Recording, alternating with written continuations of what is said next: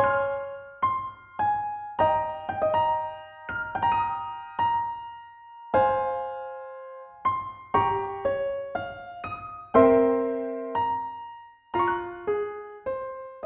delighted to welcome Jonathan B. to the Network Capital podcast.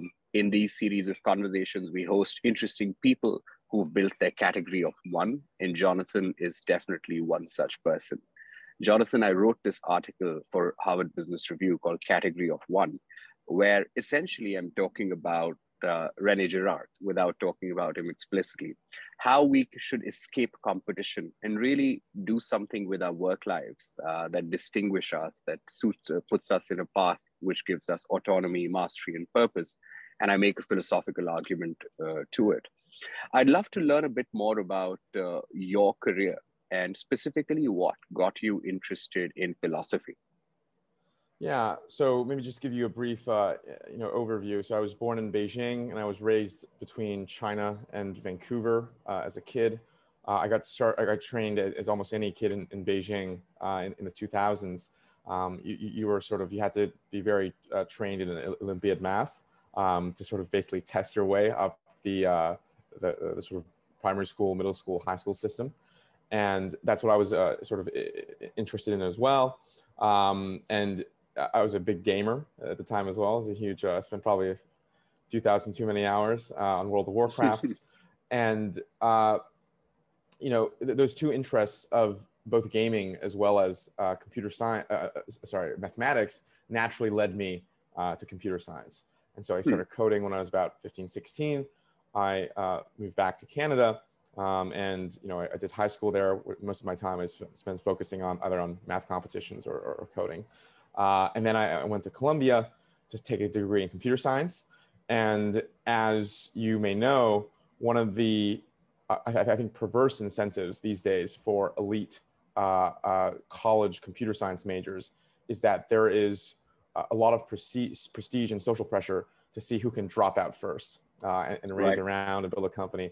And, me and my friends have called it like the Zuckerberg complex. Unfortunately, I felt prey to such a complex, and I dropped out my freshman spring to raise a small friends and family to run a startup that I co-founded it back in high school, and it ended up crashing and burning. And it wasn't that I tried my best. I really wanted to do it, and despite all the odds, the market just didn't go to our favor. It was more the exact opposite. It was more I didn't really want to do the startup, and I felt like I had to do the startup. And so it was this type of failure, which I was never met before, that fundamentally I failed myself instead of me failing to live up or meet some kind of external goal, that really had me wondering, because it made me realize that the problem was sort of internal, if you will. And that's when I got into philosophy. And philosophy, it still is to a great degree, became a way for me to psychoanalyze, if you will. And the two sort of philosophies that I was most attracted to, or three rather, was one is the philosophy of Rene Girard, mediated no small part by Peter Thiel, as any kid in tech would probably tell you these days. The second one is Buddhist phenomenology, specifically studied with some great scholars in the Tibetan tradition at Columbia, and the last one is continental social theory. And it mostly centered around these, three lineages of social theorists that focused on the importance of recognition.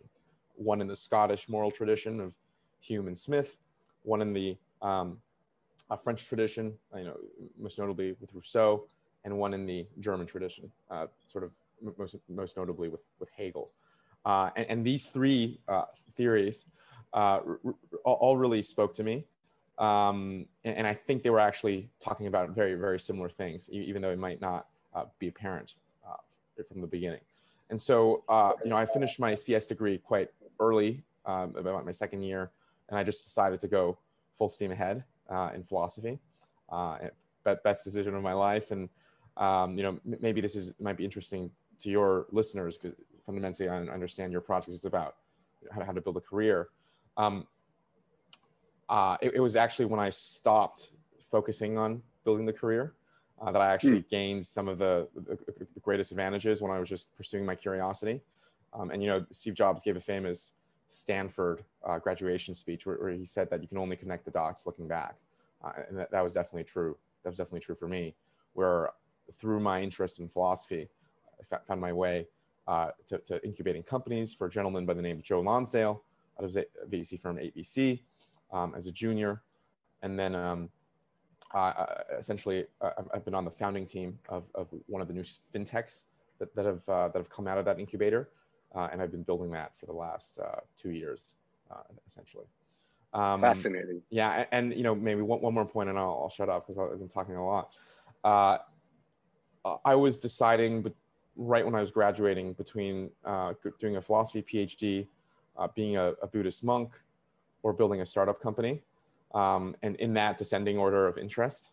And you know, Joe kind of convinced me that building the company was the best move earlier on in life. I think I still want to do the other two things, but it's a bit more about staging. But I think this actually, the reason I bring this up is that I think this is going to tie into your category of one idea, because one of the reasons that my engagement with philosophy was so free, I think, as an undergrad, was because my identity was not with philosophy at all. That you know, I was, you know, somewhat established already, at least compared to people my age, in tech, right? And so as a result, I felt a license to pursue philosophy. And I had a similar realization looking ahead in the academy. I thought that, you know, if all my adult identity is tied into being a philosopher, that I would actually cease doing philosophy for its own sake, and I would start doing it to sort of gain social rewards, right? Publishing papers, getting a prestigious professorship, making tenure. And then you know, the one-liner I tell my friends, half a joke, is I like contemplation too much to make out of it a career. And so in some sense, what I'm trying to imitate in my adult life is what made my engagement with philosophy so freeing as a teenager in college, which is I want to establish myself in the world first. You know, I want to conquer in Gaul first before going back to Rome and contemplating. And the reason is because I think that will enable me to really engage with the ideas that I find interesting, and not trying to game some kind of social system.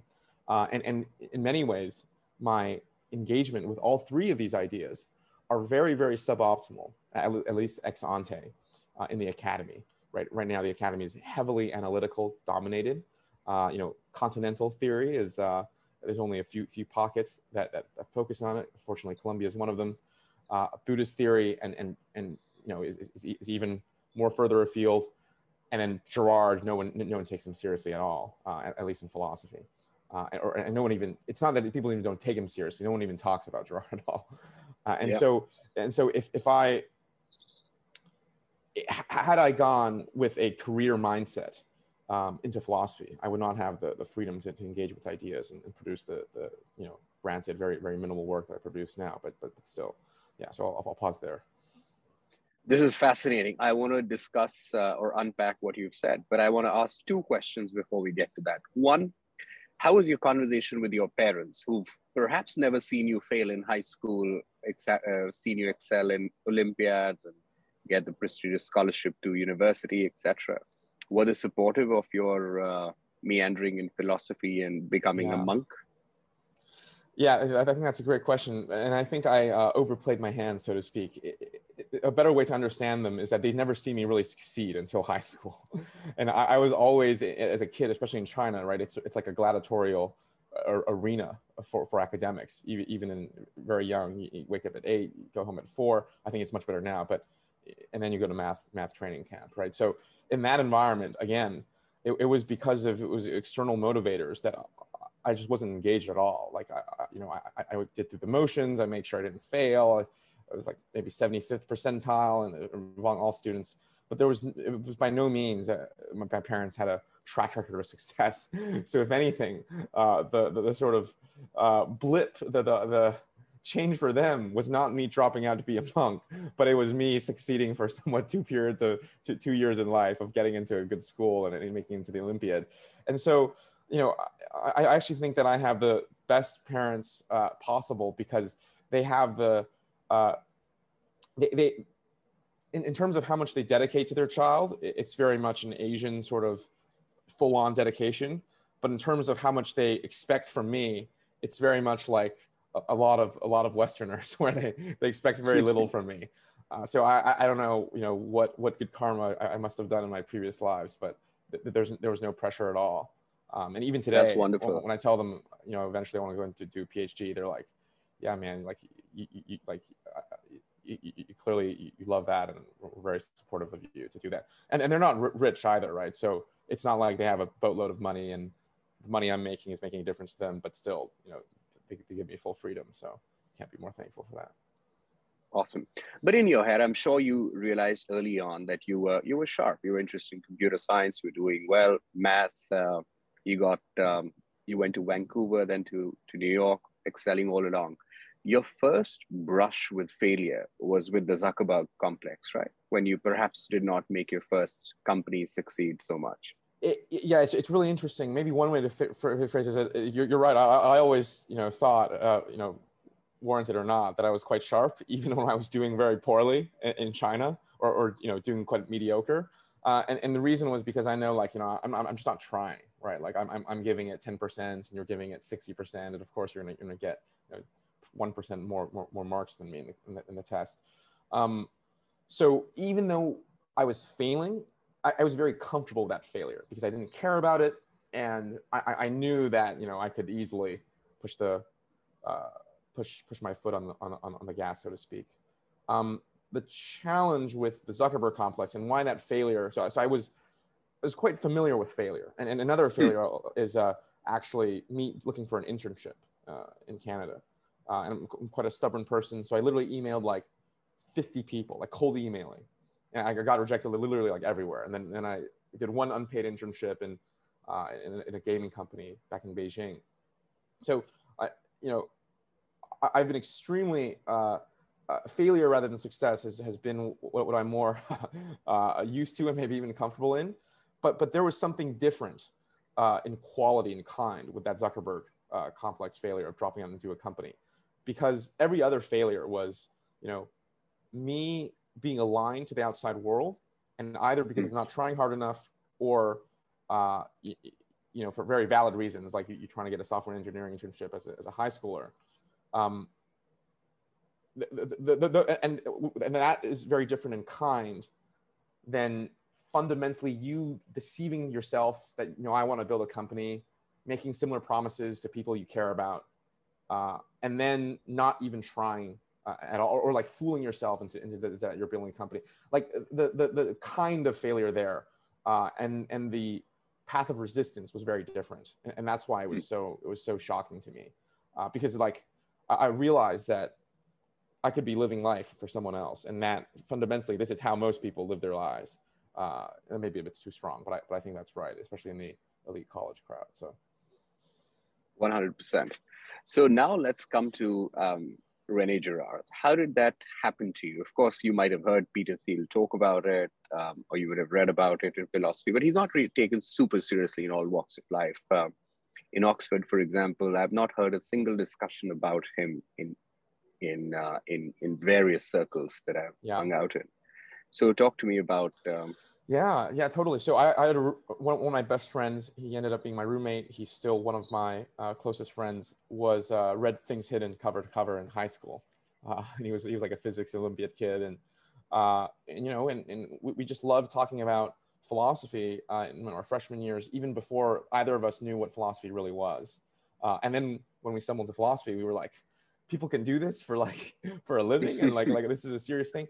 And so he was really my Virgil, and led me down Girard. And the first time, is quite emblematic of my personality of just trying to go all in the beginning. I actually got exposed to Girard by reading Things Hidden cover to cover. It took me, I think about, so I think it's like a 400-page book, and I was moving at an hour per 2 pages, kind of snail's crawl, right? Because Girard, I think he begins Things Hidden, like there's no concessions are made for the reader. So he doesn't try to. He jumps around from idea to idea. Exactly. Yeah. And he's referencing all of like Oedipus and Sartre and Hegel, and Freud, which I had no exposure to. And so that was a really transformative experience. In fact, I published a series of book notes on Things Hidden, which ended up being like 50 pages long. And the book is only 400. So maybe we can talk about that later, about the process of reading books. But anyways, so I had a not too gentle introduction to Girard, and the only thing that made it more gentle and much more interesting was that my best friend and I were just talking about it every day. And what really spoke to me about Girard is, and also with Buddhism and the recognition theorist, is it showed me how external we are as individuals, and especially in the realm of desire. And just to give your listeners who might not be too familiar with Girard, I think an overview and the core insight is that there's really two species of desire for humans. On one hand, there's physical desire, and that's desire aimed at experience, a desire aimed at what an object can provide in itself. And the other is metaphysical desire. And this is aimed at everything that is other than the experience of the object. So it's aimed at what the object says about you. And one example that I give is, clearly when you see people pursuing sex, there's people who pursue it for different reasons. Some people pursue it out of physical desire, a desire for experience. And in that, they would be pursuing it for pleasure or intimacy. But clearly some other people are pursuing it for metaphysical desire, for identity as well. And what they would be after there is what having sex with a certain type of person says about them, right? And this is the psychology of the Don Juan or the coquette, where they see their sexual prowess as somewhat core and bolstering of their identity. And this sort of extends through all domains. You can choose a career because of you liking the work versus what the work says about you. And going to Oxford, as you know, this is the common, I think, dilemma and tension for a lot of people in elite schools today. And it was that divide, it was that drawing out that implication and all the social, historical, eschatological consequences of metaphysical desire that really drew me into Girard. And the reason is because my fundamental failure of dropping out and doing Zuckerberg complex was perfectly explained by this sort of bifurcation, right? I didn't have a desire for the activity in itself. And for me, it was all about who that activity was associated with. These entrepreneurs that I've idolized since being a kid. And so that was, I think, one of the core insights of Girardian theory, certainly the core insight where all the other sort of important insights are built upon. And that I just found endlessly fascinating.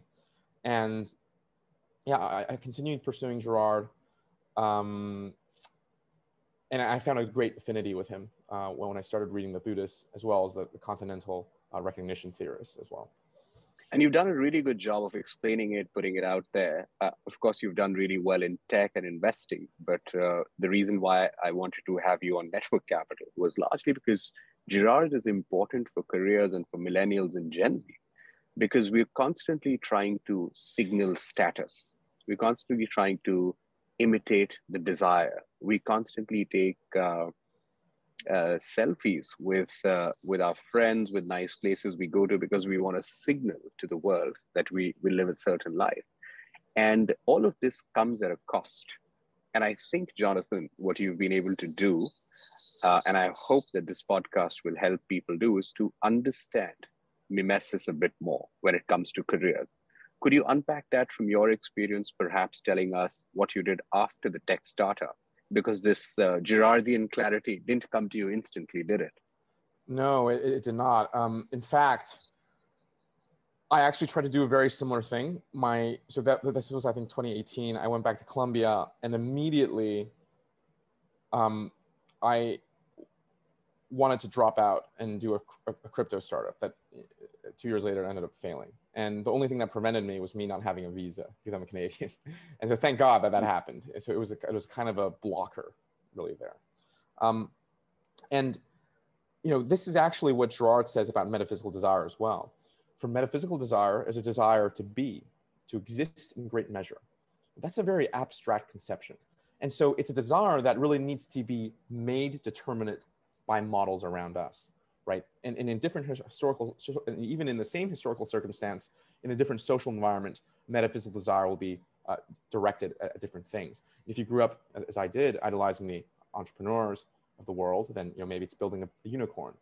if you grew up in a scholarly community, maybe it's writing an important treatise. If you grew up in a media entertainment, maybe it's creating a sort of a album that's really popular.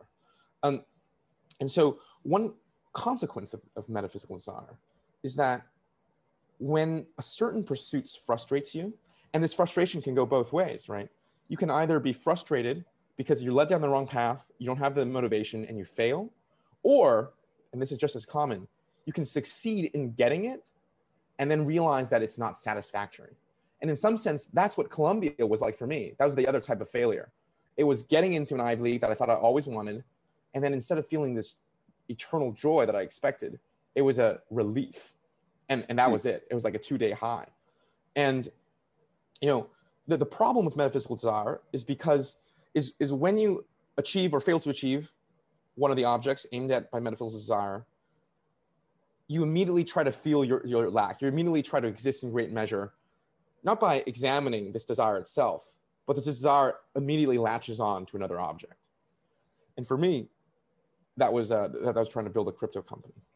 And so it was only after failing like this multiple times, it was very painful. I broke down in tears on our frat row in one of these occasions, that it was a combination of that great failure, as well as my understanding and increased understanding of Girard, as well as Buddhism, that let me really turn the telescope inwards and realize that fundamentally it's an internal thing that I need to resolve here. Like it's nothing to do with all these things that I'm chasing. I would also like to share with you another area of perversion that Girard predicts, right? So for Girard, you shouldn't be thinking about mimesis as only pulling you towards a model. The way you think it should be thinking about mimesis is that, and this is a very Hegelian ideal as well, and quite common in philosophy, that our relationships with objects are always mediated by people, right? And in the positive case, not positive as in good, but the positive as in a similar direction, mimetic desire operates as in I see someone I want to be like, and then I like the objects that they're associated with.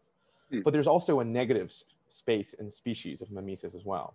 And the logic of this goes exactly the inverse as the positive phase. The logic goes, I don't want to be someone, or I want to be someone I can't. And therefore I have to renounce them. And therefore I have to reject all the things that they like. And I think this is the psychology of resentment, right? And in my own life, after I sort of corrected in the opposite direction, where I said, I was looking at friends who dropped out at the same time as me, who were building successful companies, right? And obviously they had what I had, but I couldn't achieve that. And so to preserve my being, if you will, if we're speaking in quite simplistic terms, to preserve my self-conception, I had to renounce what they were doing, the entire enterprise, and the entire value system associated with it. Building companies is stupid. Being a worldly person is full of vanity. And while all these statements may be true, the reason I was uttering them was not because they were true, but because they sort of protected myself, right? And in fact, we had a couple of friends back in college who were very successful in crypto earlier on, and almost everyone in our friend group felt the need to renounce cryptocurrencies, right? Because they just couldn't compete in that same domain. So this is a scam, and most people obviously lost a fantastic investment opportunities because of that. And so for me, a similar thing happened not with crypto, but with world building, worldly activity at large. I went to a Tibetan monastery. Went all in philosophy, completely neglected tech for a few years. And this wasn't, again, that direction was not inauthentic, but the degree to which I did that and the degree to which I ignored the world certainly was. And the curiosity was legitimate, you would say, but you really wanted to prove a point that even when it comes to renouncing the world, you can actually build your category of one, be the best, do your thing. Precisely. And, and this actually happens, I think, when people make their career decisions as well. One thing that I'm very cognizant of these days is when I feel like I'm disliking an activity or an object that I'm doing, and when it comes to work, because we're interested in careers here, you really have to ask yourself like why you dislike it, right? And I think there could be 3 reasons, loosely speaking. One is the activity you don't like. One is biophysical reasons, right? You didn't get a good night's sleep. That affects you a tremendous amount. And the last is social reasons. It's not that you don't like it, it's that you're not excelling in it. And conversely, the way that I try to understand what I really want to do, my authentic desires, is by almost subtracting an overlay, right? It's like investing where there's the alpha and the beta, and you need to subtract the beta to see what the alpha truly is. And I'll give you an example. So I had a friend who was very similar to me. He was debating between working and philosophy. And they were getting all kinds of recognition, social rewards in company building, right? News articles written about them and all this stuff. And they were getting none of that in philosophy. They were just reading by themselves at night. And they still love this activity more. And obviously what Girard tells us is, there's more like social rewards here, but still you like this thing more where you're receiving no social rewards. And that's how you can remove the beta to see, this really is my sort of authentic desire, right? Because if the case was converse, then you wouldn't be so sure, right? If you were getting a lot of recognition in philosophy and no recognition or sort of negative, you were being disrespected at work and you like philosophy more, then it's really hard for you to know which one is the authentic desire, because that's where social forces are pushing you.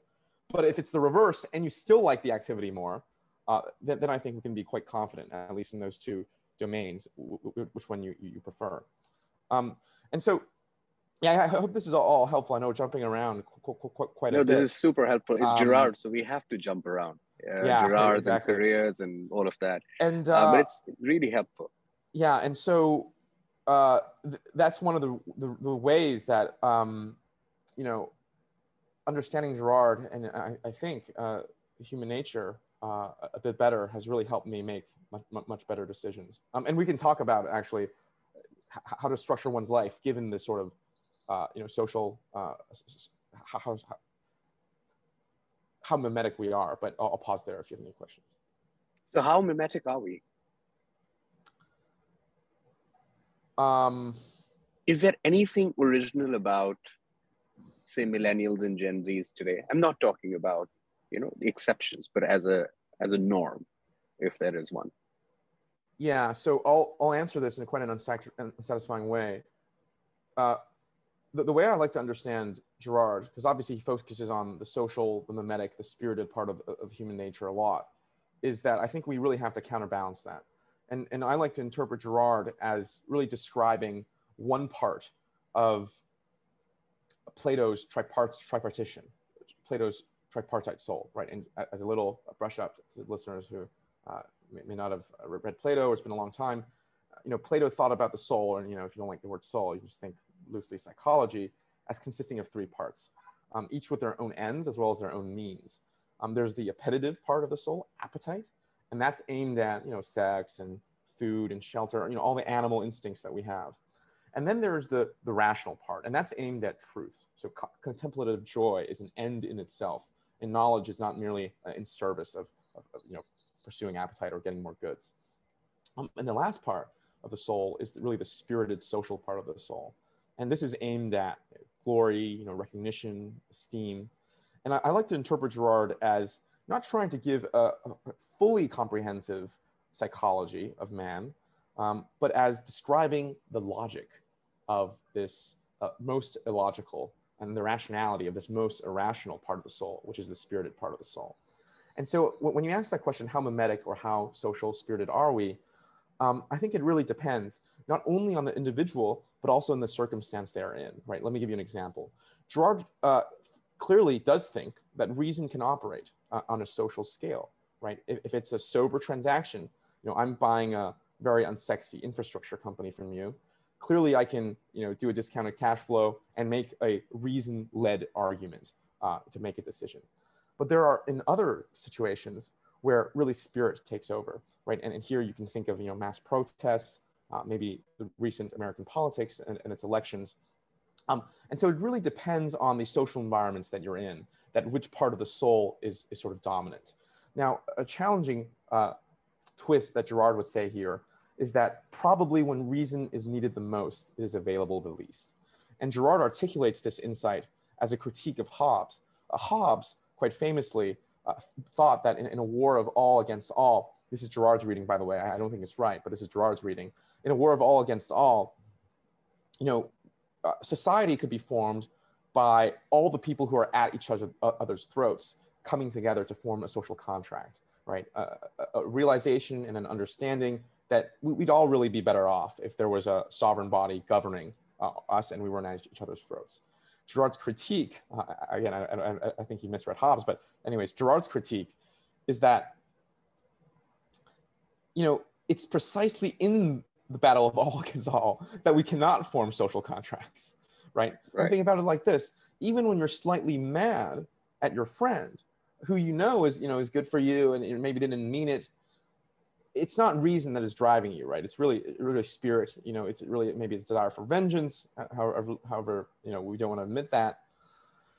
And I think the same is true on the social scale as well. Like, do you really think that in the peak of the Black Lives Matter protests that people could have rationally come down on the negotiating table, or at the height of the French Revolution when heads were rolling, that people could really come down and reason can take the reins? And Girard, confidently, I think he's right here, answers no. And there's in social domains and scenarios where spirit really guides us. And so, yeah, I hope that answers your question. It does.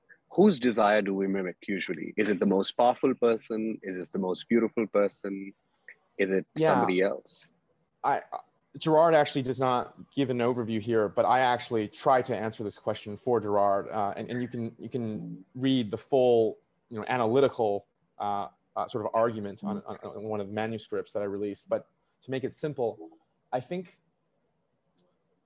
we are much more susceptible to mimesis at a younger age. And so through the people that we've looked up to at a younger age, and probably these are our parents, but also our close friends, and maybe an older sibling, we gain a understanding of the world where some people have more being and some people have less being. And this is almost completely arbitrary, right? If you grew up in a Marxist household, you might think the capitalist is the lowest of them all. And if I grew up with an industrial parent, it might be the reverse. So from a young age, I think certain values and types of person are instilled in us. And the idea is whoever those people esteem or recognize, we too would also gain recognition. So to answer your question very succinctly, whoever we esteem, whoever they esteem, that is the sort of map where who we tend to imitate. So to give you an example, if I don't like bodybuilding at all, but I have all good friends who are again not bodybuilders. Let's say they're all philosophers, but they really got into Mishima, right, or a philosopher who's really into the aesthetics of the body. Then I too may start imitating those ideals more because I already esteem sort of my friends, so to speak. Whereas, if, growing up, I thought, academics were impotent and useless. And then there was a bunch of academics around me and they all wanted to be bodybuilders. Then, that probably has a very little effect, if not zero or even negative effect. So it's whomever we esteem, whomever they esteem. It's like a chain of esteem with the first vectors drawn out in early childhood. So definite parallels to social networks, the way they are designed. I'm pretty sure you've studied how contextual desire is as well. I recently read this essay by Paul Graham, like people who are into startups and venture capital may have heard of him. He's the co-founder of Y Combinator. He says that every city whispers something to you. I think New York whispers, get rich. LA whispers, get famous, something to that effect. And I do think that there are mimetic angles to it. I would love your comments on it. Yeah. I think we also are more mimetic to people that we just gain exposure to, right? And that's not independent of this sort of web of esteem that I just described.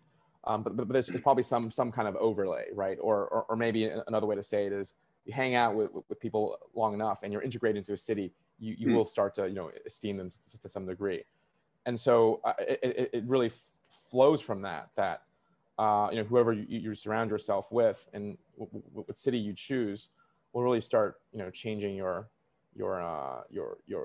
core desires and your ideals there. So I think it naturally just flows from what we just discussed. Yeah. I wrote this essay, another one in HBR on envy.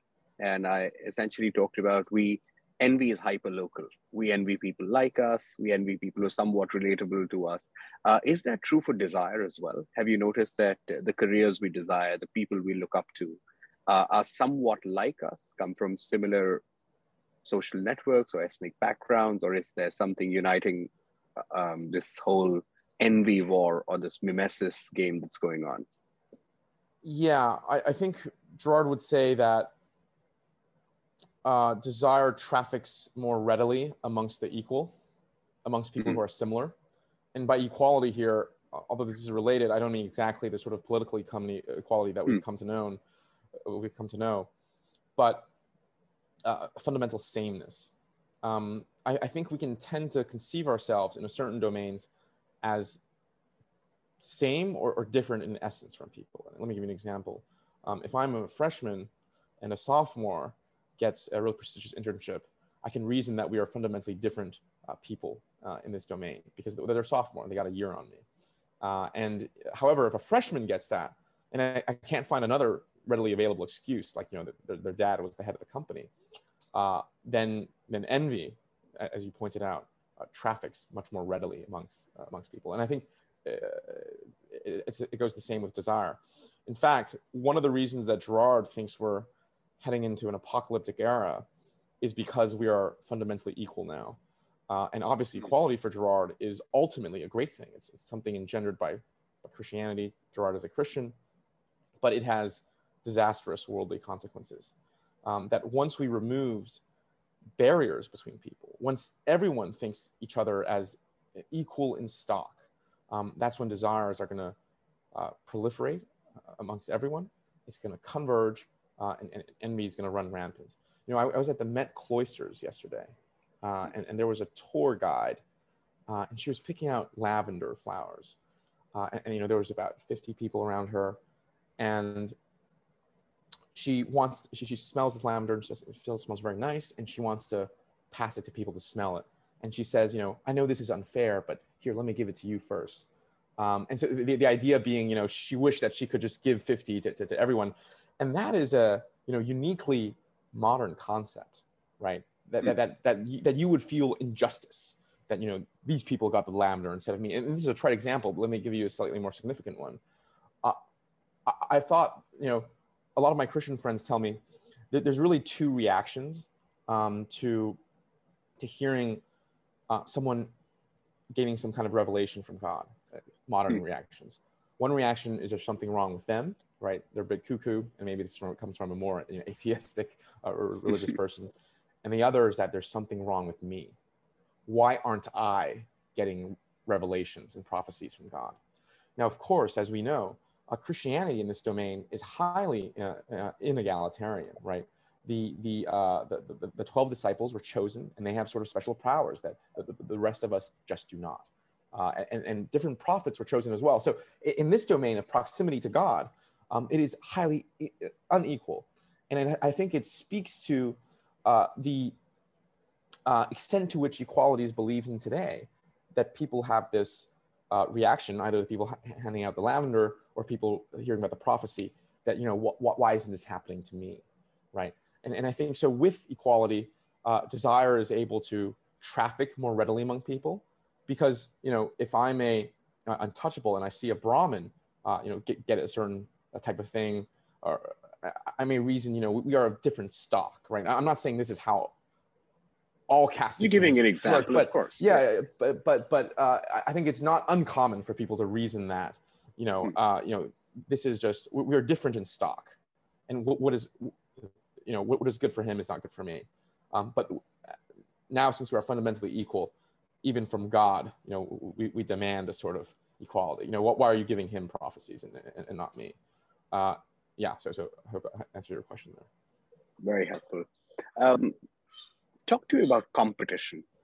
When there is equality of desires, so to speak, competition is inevitable.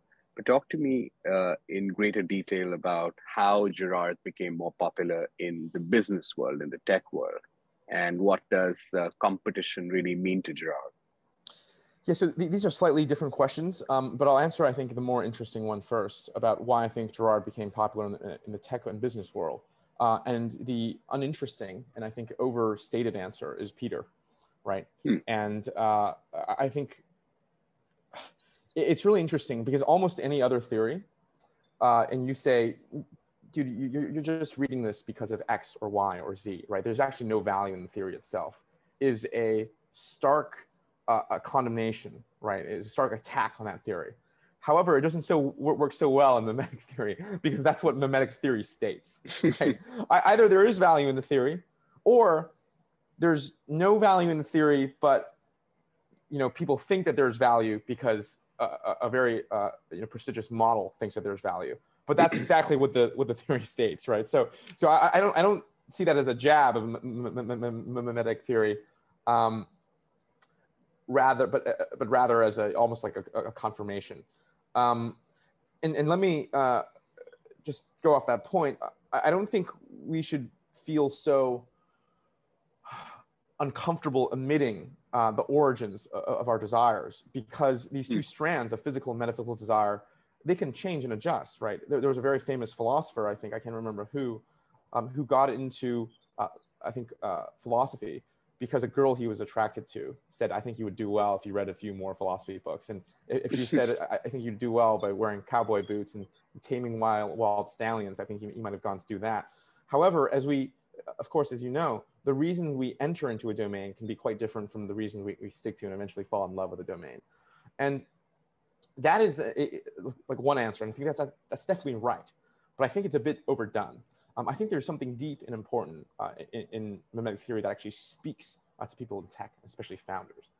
And I think what that is founders today, I think, are the people who are the most prideful, and this is going to be a bit loaded, but like almost delusional, delusional people.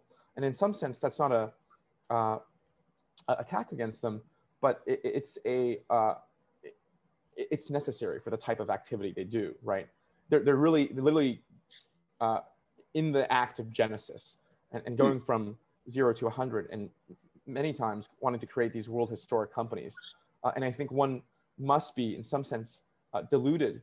And by that, I mean rejecting evidence in the moment that points to the contrary. And in fact, one of my favorite essays by Nietzsche, The Uses and Abuses of History for Life, articulates this concept extremely well, that action is actually in tension with truth and knowledge. And I think what people in tech, especially founders, who obviously are the ones that Gerard is most popular with, really are deluded about are really two things. First is their likelihood of success. Second is the importance of their enterprise for the world. And third is how happy their enterprise will make them. And I think when you're deluded on all three of these angles, you put a superhuman sort of effort into the enterprise you're building. And sometimes that leads to great success. And so if that is the psychology of founders, and that's super simplistic here in the 2 seconds that I have, I would say that Gerard really speaks to this group because he's really giving a psychology of delusion and pride, of how we can sustain essentially the belief in lies. And one way that I like to describe mimetic theory and how it understands humanity is from an evolutionary angle. Gerard's provocative understanding is that the vector of growth from ape to man is not primarily a development of reason, but it's of mimesis. And so what defines humanity is not the ability to grasp for truth, but the ability to believe in lies insofar as we look around and see other people do as well, right? And I think this ability to delude ourselves, to believe in fictions, has served us very, very well. One question that people always have is, how did Homo sapien win against Neanderthal and Homo erectus? And one answer is that Neanderthal and Erectus were more sober, and as a result, they couldn't organize above a certain sort of threshold. I don't know if Dunbar's number applies to them, but something like that. Whereas humanity can create fictions and myths, and as a result, they can organize on a mass scale. And I think everyone would agree with this. If we look at gods that no one really takes seriously anymore, like the gods of Egypt, right? Clearly, that was a civilizational organizing set of ideas that were just complete lies, but they nonetheless had very practical effects.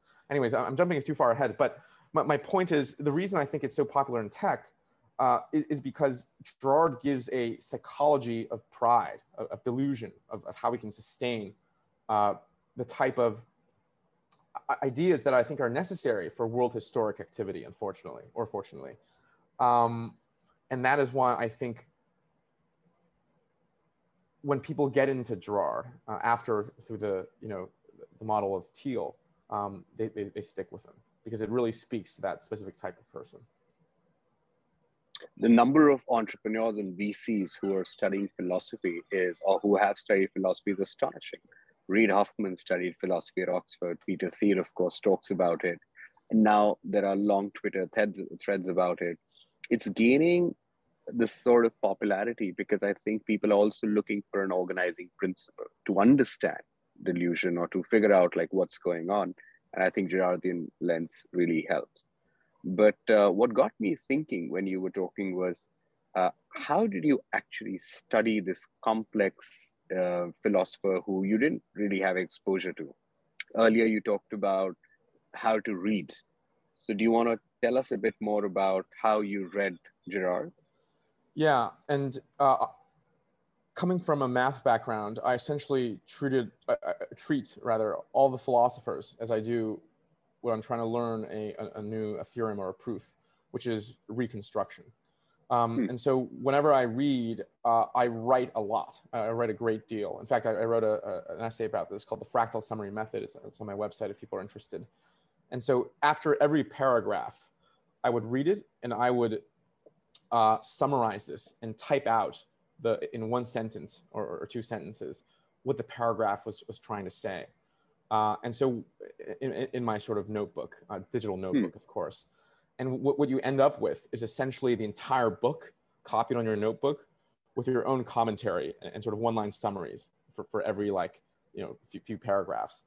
And then what you do from there is you try to reconstruct the entire argument in a distilled form. And so with that sort of method, I essentially just got my hands on all of Girard's books and I read through all of them. Yeah, there's not much more to say other than that, other than I had very good friends who were interested in this. So that definitely made the journey much more enjoyable. And I wouldn't even have the desire to partake on this if I didn't have good friends around me. So that's definitely the necessary and primary component. Hearing you talk would make a gentleman called Tiago Forte very happy. He's written a book called Building a Second Brain, where he talks about taking notes and really synthesizing, among other things. So he'd be delighted, I'm sure. Yes, I'm actually just listening to his audiobook right now. Oh, is that right? Yeah. Yeah. Tell me about your partnership with David Perell. What are you both trying to accomplish through your lectures on Girard, and how did it come into being? How have you structured it? Yeah. So I can't really speak for David. He has some very exciting stuff going on in his life. So David is a good friend of mine. We met in New York in a philosophy reading group. He's been building a very successful writing sort of business called The Rite of Passage, and he right now he's taking that to the next stratospheric level. And I don't know how much of it is public or private, so that's all that I'll say. And we actually lived together in the same building in Austin. Well, I was still in Austin, now I'm in New York, and we were, we had like reading groups every other week. And one thing that I'm really interested in is, okay, let me take a few steps back. So remember when I said I liked contemplation too much to make it out of a career? I think I still plan on returning to the academy. Obviously, this is quite a bit far down the line, given that I'm on the track of trying to build a company here. But one day I do want to return, and when I return, I think I want to have the same type of freedom that I had as an undergrad, and I think the way to accomplish that is to have, of course, economic resources, right? So you're not beholden to the academy. You don't have to find a job there if you don't need to. But I think what's almost even more important is to have the social recognitive sort of bank account as well. And this also comes from a Girardian understanding of human nature, but even probably more so a Hegelian understanding or Rousseauian understanding of human nature, that we really need social support. That this phrase, just don't stop caring what other people think, really is misguided. That's like telling people just to stop breathing. Because just as much as air and food and shelter are necessary goods for not even human flourishing, but just for a regular life, so is recognition and social support. And so one way to look at these lectures is me trying to establish myself in some sense outside of the academy, and trying to find a way to do that. One challenge that I have is, if you read my manuscript, I think it's completely unreadable, or at least it's very uninteresting to the average reader. I think there's some kind of an efficient frontier, if you will, between the sophistication of work as well as its accessibility. And I'm not really interested in writing public essays at all, or to a popular audience. But obviously, I need to find a way to connect to a broader audience, because that's how you gain social support. And so I've been thinking about a lot about how to bridge that gap, right? To still write the most sophisticated and wrestle with ideas in the most sophisticated ways that I want to, but still reach a broader audience. And I think I've come up with two strategies. One is literature, and the other is the audio lecture format. Maybe we can talk about literature later, but the reason that I think the lecture audio format is a good way to sort of bridge this frontier, if you will, actually came from me just dying for intellectual content after graduating and stumbling upon this series called the Great Courses Plus, where they take essentially world-class professors and make it into lecture series. So we imitated our entire lecture series off of that. And yeah, so that's good mimesis. Yeah, of course, and of course there's good mimesis, because Girard would say that mimesis interpenetrates everything that we do. So if there's no good mimesis, then there's no good anything. So if there's good anything, then there must be good mimesis. So yeah, I would agree with you. So you're doing that. You're establishing yourself in outside the realm of, say, technology or investing or building. And I do think that this is a broader trend that's emerging, where, as Walt Whitman said, we are multitudes. We're not just one thing. And I think in many cultures, there's this obsession to be that one person, like one identity that you go with. And I think that in the times to come, people will build like a portfolio of careers, a bit of what you have done. But for me, the one thing that jumps out about you is that you're not shy to experiment. You're not shy to try out a few things, and you're open to failure. Do you want to tell me about what does an average day in your life look like today as a builder, investor, public lecturer? How do you balance energy and time? Yeah, so I'm very stringent with my schedule, and I have probably 10 people that I see. I have 3 people that I see on a recurring basis, and about 20 acquaintances, friends really, that I see one-on-one. I would say once every week. Once every month. And beyond that, I don't socialize at all. So I'm not going to any parties. I had a big party phase back in college, but fortunately or unfortunately, I think that's it's it for now.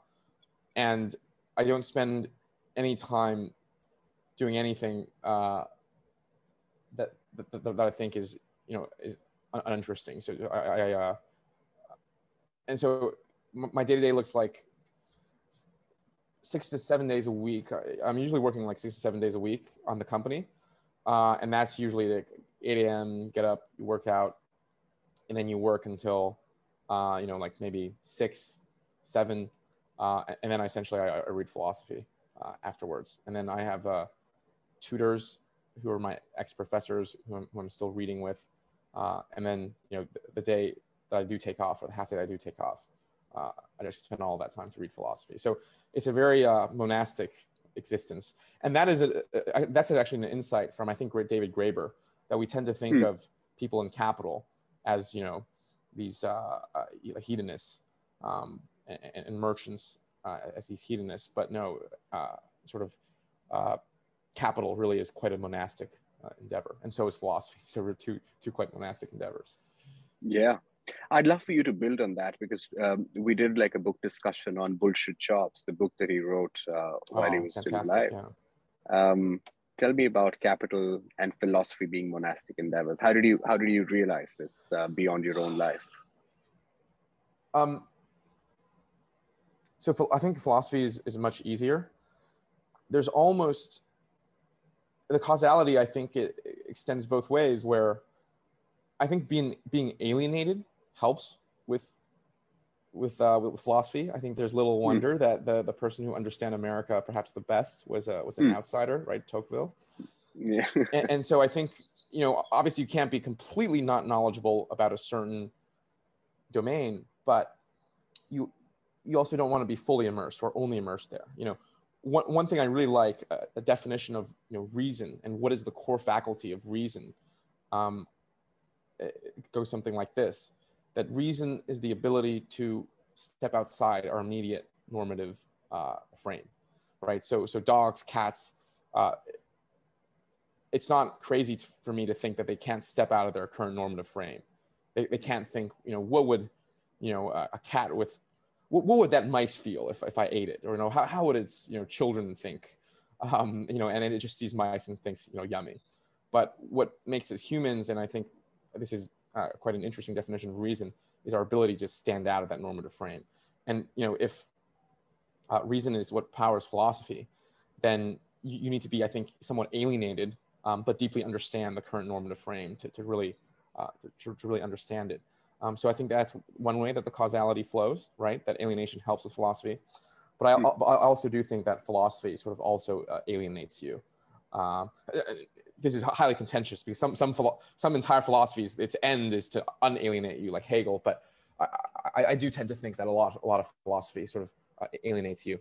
And I think another strand here is that what I said before about this connection with delusion and action and worldly activity. I think philosophy tends to shine a light on those delusions so that you can't sustain them anymore. And so I think you become a bit more disillusioned with the world and what people are trying to achieve in it. And I think all of those add up to a sort of monasticism, a natural alliance between monasticism and philosophy. On the capital side, I think that's a bit harder. And it's a bit harder because I think there's a bit less of a synergy. But yeah, this is just almost an uninteresting empirical argument that the most successful capitalists, they don't live these like hedonistic lifestyles of the kings of yore, but they're extremely disciplined and rigorous. And I'm not saying that's a good or bad thing, but yeah, that's just an empirical observation. Fascinating. Now, talk to me a bit about your company that you're building. How did the idea? What's the core insight behind it? And if you are widely successful in whatever you're trying to do with philosophy and business, what would life look like, say, a decade from now? That's a good question. So what we're doing here is we're trying to democratize alternative assets. And so by alternatives right now, we mean the different private funds, right? So VC funds, private equity funds, private real estate, private credit, natural resources, and infrastructure. And so what we do is we use our own balance sheet, so it's aligned, to invest in the top fund managers of the world. We hold that, and we sort of sell it off to RAs and our end clients through software. And so a lot of wealth managers, they want to get into private funds, but there's a lot of operational complexities. There's obviously access is very difficult, especially for the top quartile funds that we're targeting, and also due diligence and having a way to diligence them is very difficult. And so it might make sense for a Harvard and Yale endowment to have their own internal teams to invest in private equity and private credit, but it probably doesn't make sense for an RA firm. So we act as that fiduciary for them, and we build an end-to-end software suite essentially that goes all the way from telling you how to do portfolio construction all the way to transaction and eventually reporting. And to answer your second question, what I would be doing. Or what would life look like? If you were really what would life look person. I know that you're not doing perhaps just to get rich or prove a point or show off. I know that there must be a guiding philosophy. So I'm interested in what does your vision look like a decade from now, if you succeed widely? Yeah. This is probably going to disappoint you, but for this company that I'm building right now is for the economic gain, I would say. And the reason there is, right, I didn't grow up very rich and I need to establish myself. And, Elon didn't build SpaceX and Tesla immediately, right? He had to establish himself. Now, I happen to think that what we're doing is quite important for the economy and also a very, very interesting domain. But I would be lying to you if I didn't say that money is the primary, if not one of the primary, if not the primary, and that I'm doing this. I think what my ideal life would look like is one that is almost exclusively contemplation. But contemplation can take many different forms. That could be philosophy. I probably don't want to spend all of my time, 7 days a week doing philosophy. I probably want to be connected to the world in some way. And I think the best ways that I can add value are either through an investment role or through an advisory role. And so I expect what my life to look like is I have complete freedom to move around the world. Most of the time I'm reading and writing philosophy. And then I'm acting as a cupbearer or an advisor, sort of to people in the world. But yeah, who knows? These, if you asked me the same question just 2 years ago or even 1 year ago, I probably would have a very different answer. So I think we also need to keep in mind that we change quite a bit as individuals. And we underestimate the change. No, I was just trying to figure out what your curiosity would be. So you want to be a philosopher king, yes or no? And what does being a philosopher king mean to you, if anything? Well, I think there's a question that we have to ask even before, do you want to be a philosopher king, is can anyone be a philosopher king, right? And can anyone, yeah. Can anyone, yeah. Are those two ideas just in so fundamental tension that it's just impossible? And recall, Plato himself, even though he clearly believed that this could be done, believes that it's highly, highly unlikely. And one thing that he says, I think this is way too charitable to philosophers, is that if you have the tenacity, sorry, not tenacity, if you have the abilities to do philosophy, and you also are somewhat engaged in the world, people will pull you away from philosophy and just make you just a king. And this is why, actually, and people often overlook this, in Plato's training of the philosopher kings, that there's a lot of things that you probably think that you have to be trained in, right? Like, be smart and good family, and you have to be trained in mathematics, right? That's a very key one from an early age. But there's a requirement that most people overlook, and that's alienation. Plato believes that in the training of philosophers, you need to be alienated from the world, and he gives examples of Socrates, who had a daemon, I think that made him unpalatable to a lot of the Athenian political class. He gave examples of a cripple who couldn't fight in wars, of people who's alienated by their societies. And the reason this is because that exact example I gave you is that if you don't have a forcing function that keeps you away from the world, the fruits of philosophy, while they are much greater, are much less apparent and much less rewarding, I think, in the short run than being in the world. And we've already discussed how this manifested in a slight degree in my own life, where my lack of having a visa, right, this fundamental prohibition, actually worked greatly in my favor. But I knew that I had to finish my degree, and so I had the license to pursue philosophy. And I think it's little surprise that if you look back in history, that the people who, the people who had a worldly active tendency, but also ended up being world historic philosophers, wrote their most important works of philosophy in exile, right? Whether this is Boethius writing the Consolation of Philosophy immediately before his death, whether this is Confucius, right, roaming around and not finding employment in the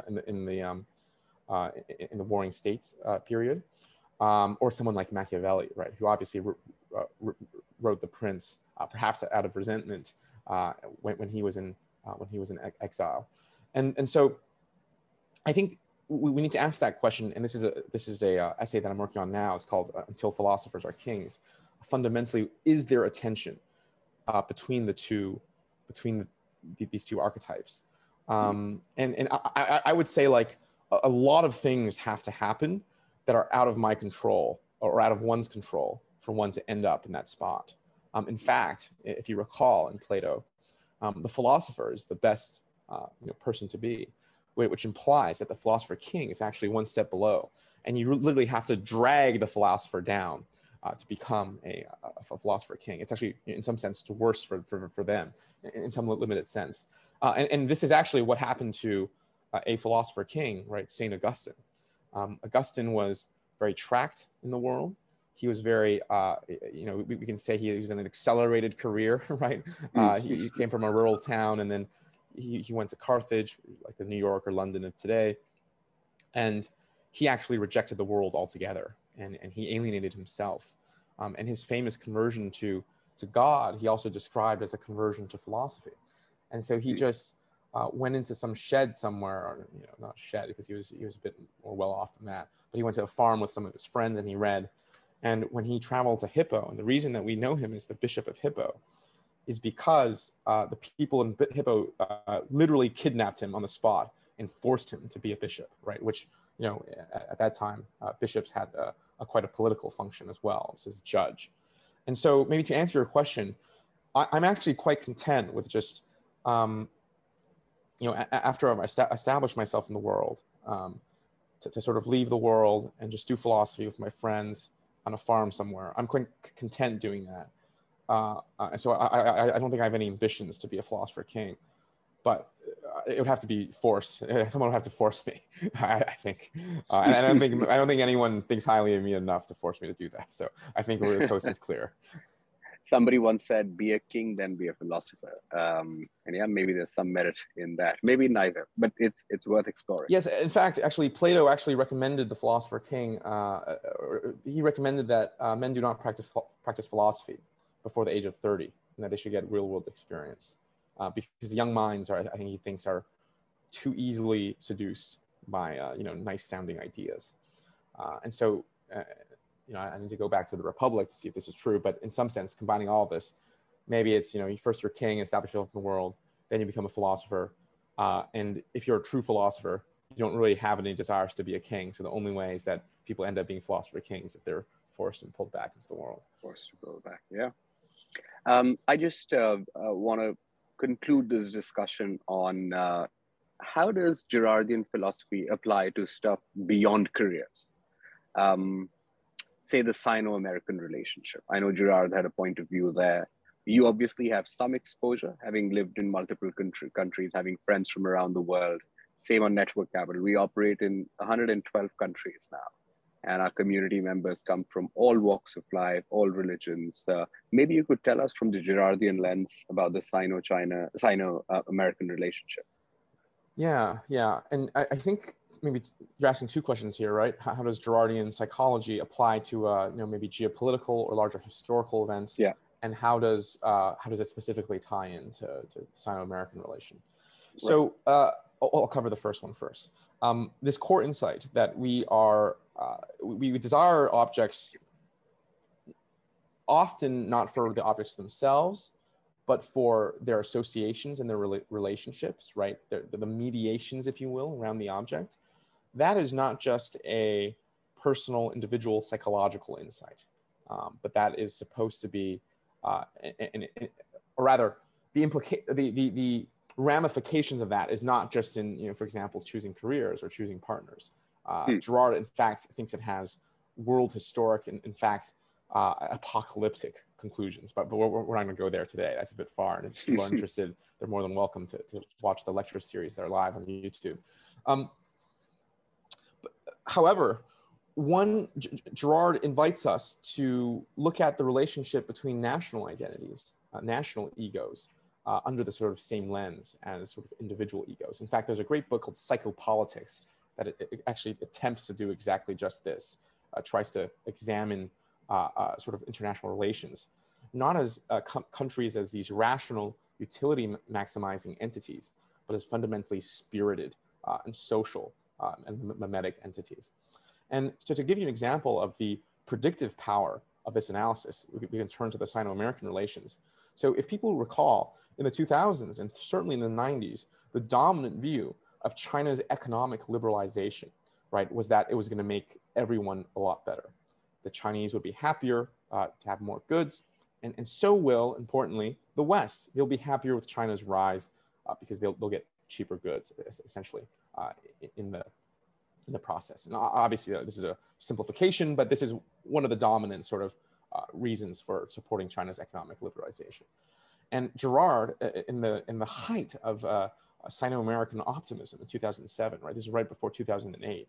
This is China's big, opening on the world stage moment. Girard said, not so fast. We are not fundamentally creatures who are interested in just getting an absolutely more amount of goods, right? Which is Homo economicus, but we're often much more concerned with relativistic social standing. And so China becoming richer and closer to the United States could make them a bit more envious because they're more similar and they're more equal to the States. And so they're going to start desiring what the people in the States are desiring, right? And as we discussed, envy is a sentiment that traffics much more freely amongst equals. And similarly, the Americans are not going to be, or they're not going to focus on the absolute increase in goods and be joyful of that. However, they're going to be unsettled by the decrease in relativistic distance. And Girard's insight on both accounts, both on China and America, is that as humans, we care much less about the absolute amount of goods than our sort of relativistic social standing. And so he actually predicted, and this is a crazy, I don't know if it's a crazy prediction, but it's quite out there at the time, that people were shocked. People thought he was not making sense in 2007, I think. Yeah, and he said, there's going to be a coming clash, first of all, between China and America. This coming clash has nothing to do with the clash of civilizations, right? Communism versus capitalism, Confucianism versus liberty or what have you. But it's between two capitalistic systems that are becoming too damn similar, right? And if you were to look at the world today from an alien, what is the country that's most similar to America? It would have to be China, I would say, right? A sort of a technological, materialistic GDP superpower per capita. Who's interested in the education of their children, who has this long historical sentiment, right? It would be the most similar, in many important degrees at least, country. And sorry, GDP, not GDP per capita. Yeah. And Girard's insight, therefore, is he actually said that given that war is no longer fought in conventional means these days, and that's another topic we'll have to talk another time, that the conflict will come in the form of a trade war. And from that perspective, we can expect a trade war between China and America in the coming decades. Of course, lo and behold, we're still in the aftermath of that trade war that was started, I think, in around 2019, 2020. And so that goes to show the problem with conceiving of humans as these rational creatures from this enlightenment or perhaps like Homo economicus perspective, and the terrible consequences, or maybe not terrible consequences, but what we could be missing, right? What we could overlook when we treat humans as these like rational creatures who are able to make up their own minds, who are maximizing some kind of utility, instead of these social creatures who are after this relativistic social standing.